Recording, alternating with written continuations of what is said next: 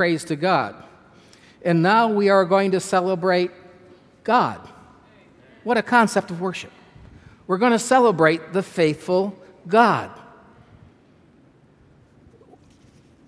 Of all the attributes God has, I think the idea of God being faithful is one we readily overlook. We don't mean to. We don't intend to. It's just we don't think about God being faithful. Or if we do, we think about God being faithful if He answers my prayer the way I thought He should. We think about God being faithful when things go the way someone said it would. But we seldom think about what does it mean for God to be a faithful God. We're doing a series on the various stained glass, and we're on the one on the fall. And usually when we study the fall, we talk more about sin than about God.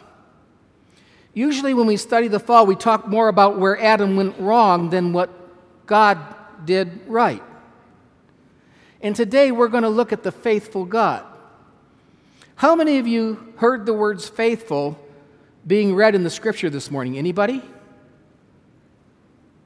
The word faithful was not there. The concept faithful was there. But you had to know some things first. You had to know some things first. Do you remember just about a year ago, roughly, when the tsunami hit Japan? And a little bit afterwards, there was a video that went viral on the internet. And it was shown in newscasts across the world. And that video, there was it's not advancing for some reason. I think the receiver's not working. That video was of a dog sitting there with a sick dog and would not leave that dog's side. You remember that video? And everybody was moved because here was this dog loyally sitting there watching over this sick dog. And when some rescuers tried to come, it tried to protect it. And they finally figured out a way to get the dog away so that they could care for the sick dog. And then there was another situation just a few weeks ago in China, where on a very busy road there was a dog who had been hit by a car, and another dog went and laid down in the busy street, risking its own life to protect that dog. You remember that? Faithful. Loyal. When you think about what faithful means, when you look up the word and try to figure out what faithful means, you say, what is it? We know it, but we're not sure sometimes. Well, I'd like to give a definition, and that's the following. Being faithful involves being reliable, trustworthy, honest, loyal, dependable, consistent, responsible, and true. Does that about sum it up? You can't say faithful is one word. You have to say all those things. And so if you keep that definition in mind, it involves being reliable, trustworthy, honest, loyal, dependable, consistent, responsible, and true. You say, Pastor Gary, where was God being faithful in the story of the fall? Didn't he say that if Adam and Eve should eat from the fruit of the tree of knowledge of good and evil, that they would die? They didn't die. Did they? Well, what's interesting is in the Hebrew word, it really means that the day you eat of it, in dying, you will die. It really means that the process of death would begin, both physically and spiritually. And the moment they ate from the tree, their spirituality waned, did it not? Their connection with God was broken, was it not? And there was a sense in which they died. God was faithful to what He'd told them. But you only understand God being faithful in that story when you understand what had taken place before He created the world. Revelation chapter 13 and verse 8. It tells us that it's talking about the end of time and things that will happen at the end of time. It says, all inhabitants of the earth will worship the beast, all those whose names have not been written in the book of life belonging to the Lamb that was slain from where? From the creation of the world. And a better translation is before the creation of the world. Jesus was slain before the creation of the world? How is that possible? It's possible because God had made a decision that if man should fall, there would be a plan of salvation. If man should sin, God would rescue. 1 Peter chapter 1, verse 18 to 20 puts it this way. You know that God paid a ransom to save you from the empty life you inherited from your ancestors. And the ransom he paid was not mere silver or gold. It was the precious blood of Christ, the sinless, spotless Lamb of God. God chose him as your ransom long before the world began. Long before. But he has now revealed him to you in these last days. He's revealed it in these last days. You see, the reason God was faithful in the garden was because he had a plan he had made before man sinned, and God was faithful to the plan. That's why when Adam and Eve sinned, God didn't come running and saying, okay, that's it. I warned you. I told you. You had enough warning. You're done. You're toast. I'm starting over. He would have had every right to do that. That's why God didn't just simply look at them and say, you know, guys, what do I have to do to get through to you? Any of you given that lecture or received it besides me? God doesn't do that. God begins the moment Adam and Eve sin to put the plan of salvation into effect. And he put the plan of salvation into effect because he is a faithful God. He was going to be faithful to the creation he had made out of love. What's interesting is that we need to look a little bit at how God is faithful. In what ways is God faithful? The first way God is faithful is he's faithful to himself. That sounds kind of strange. 2 Timothy 2, verses 12 to 13 says, if we have died with Christ, we will also live with him. If we endure, we will also reign with him. If we deny him, he will also deny us. If we are faithless, and you would think the next phrase would be, he is faithless. It doesn't say that. If we are faithless, he remains faithful, for he cannot deny himself. He remains faithful, for he cannot deny himself. I'm not going to read some of the passages I was going to read. You can write them down and look them up later. But in Exodus 34, 5-7 is the description of the character of God. And that character is that he's merciful and gracious, slow to anger, abounding in steadfast love and faithfulness, willing to keep love for thousands, forgiving iniquity and transgression and sin, but by no means clearing the guilty. This God is a compassionate God. This God is a loving God. This God is a forgiving God. This God is a just God. Those are the things about he's faithful. That is who he is, and he is not going to be something he is not. Does that make sense at all? He is going to deal with us out of his perfect character. And so, when Adam and Eve sinned in the Garden of Eden, God was faithful to who he was. He could not let sin just go by and wink at it. But he couldn't just say, that's it. He had a plan, and he was going to follow that plan. What is interesting, when you look at some of those characteristics of God's love, faithfulness is kind of the glue that kind of ties them together. When you look at his love, and he's just, and he's merciful, and he's holy, God has to be faithful to keep them in a proper tension with each other. If he's only just, his love will not be seen in its fullness.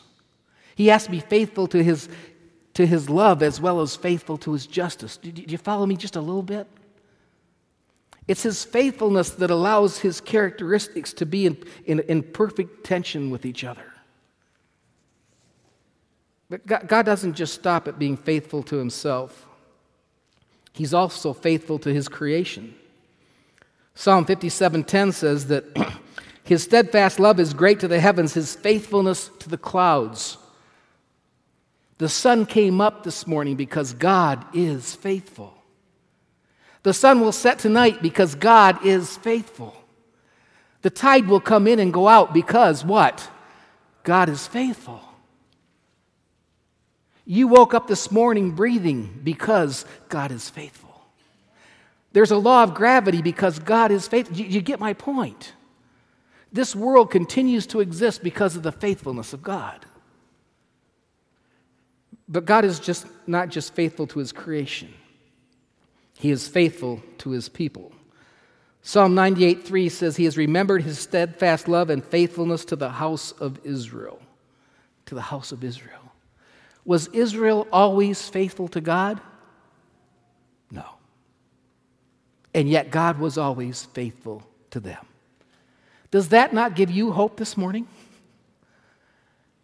I am not as faithful to God as I wish I were. If that bothers you, I'm sorry, it's an honest admission. And yet, when I'm not as faithful as I should be, my God is still faithful to me. He's faithful to his people. I want you to notice that God is also faithful to his promises. Psalm 111:7 says, the works of his hands are faithful and just. All his precepts are trustworthy. Now, we like to make God being faithful to his promises to mean when I ask, God gives. When I put my coin in the divine prayer vending machine and I punch the button, God's going to give me what I asked for. And if he doesn't, I'm going to kick the divine prayer machine a little bit. No. God is faithful to his promises using his wisdom and his insight and his unconditional love in ways we couldn't think possible. God is also faithful to save. Faithful to save. Psalm 69:13. In the abundance of your steadfast love, answer me in your saving faithfulness. When you look up all the texts that talk about God's faithfulness, the number one reason he's faithful is he's faithful to save. And when you look at the story of Adam and Eve in the Garden of Eden, that's where his faithfulness comes in. That's where his faithfulness comes in. Notice Genesis 3, verses 14 to 15. The Lord God said to the serpent, because you have done this, you are cursed more than all the animals, domestic and wild. You will crawl on your belly, groveling in the dust as long as you live. And I will cause hostility between you and the woman, between your offspring and her offspring. He will strike your head, and you will strike his heel. That's the first promise of salvation recorded in Scripture. The promise of enmity between Satan and man. And the promise of a Savior. The promise of a Savior that God would send to this world to make our salvation assured. Do you see the faithfulness of God in the story of the fall? When man is faithless, God is faithful. He's faithful to his plan. He's faithful to himself. He's faithful to his creation. He's faithful to his promises. He's faithful to his people. And above all, he is faithful to provide salvation for you and me. A week and a half ago, I was eating lunch at a restaurant.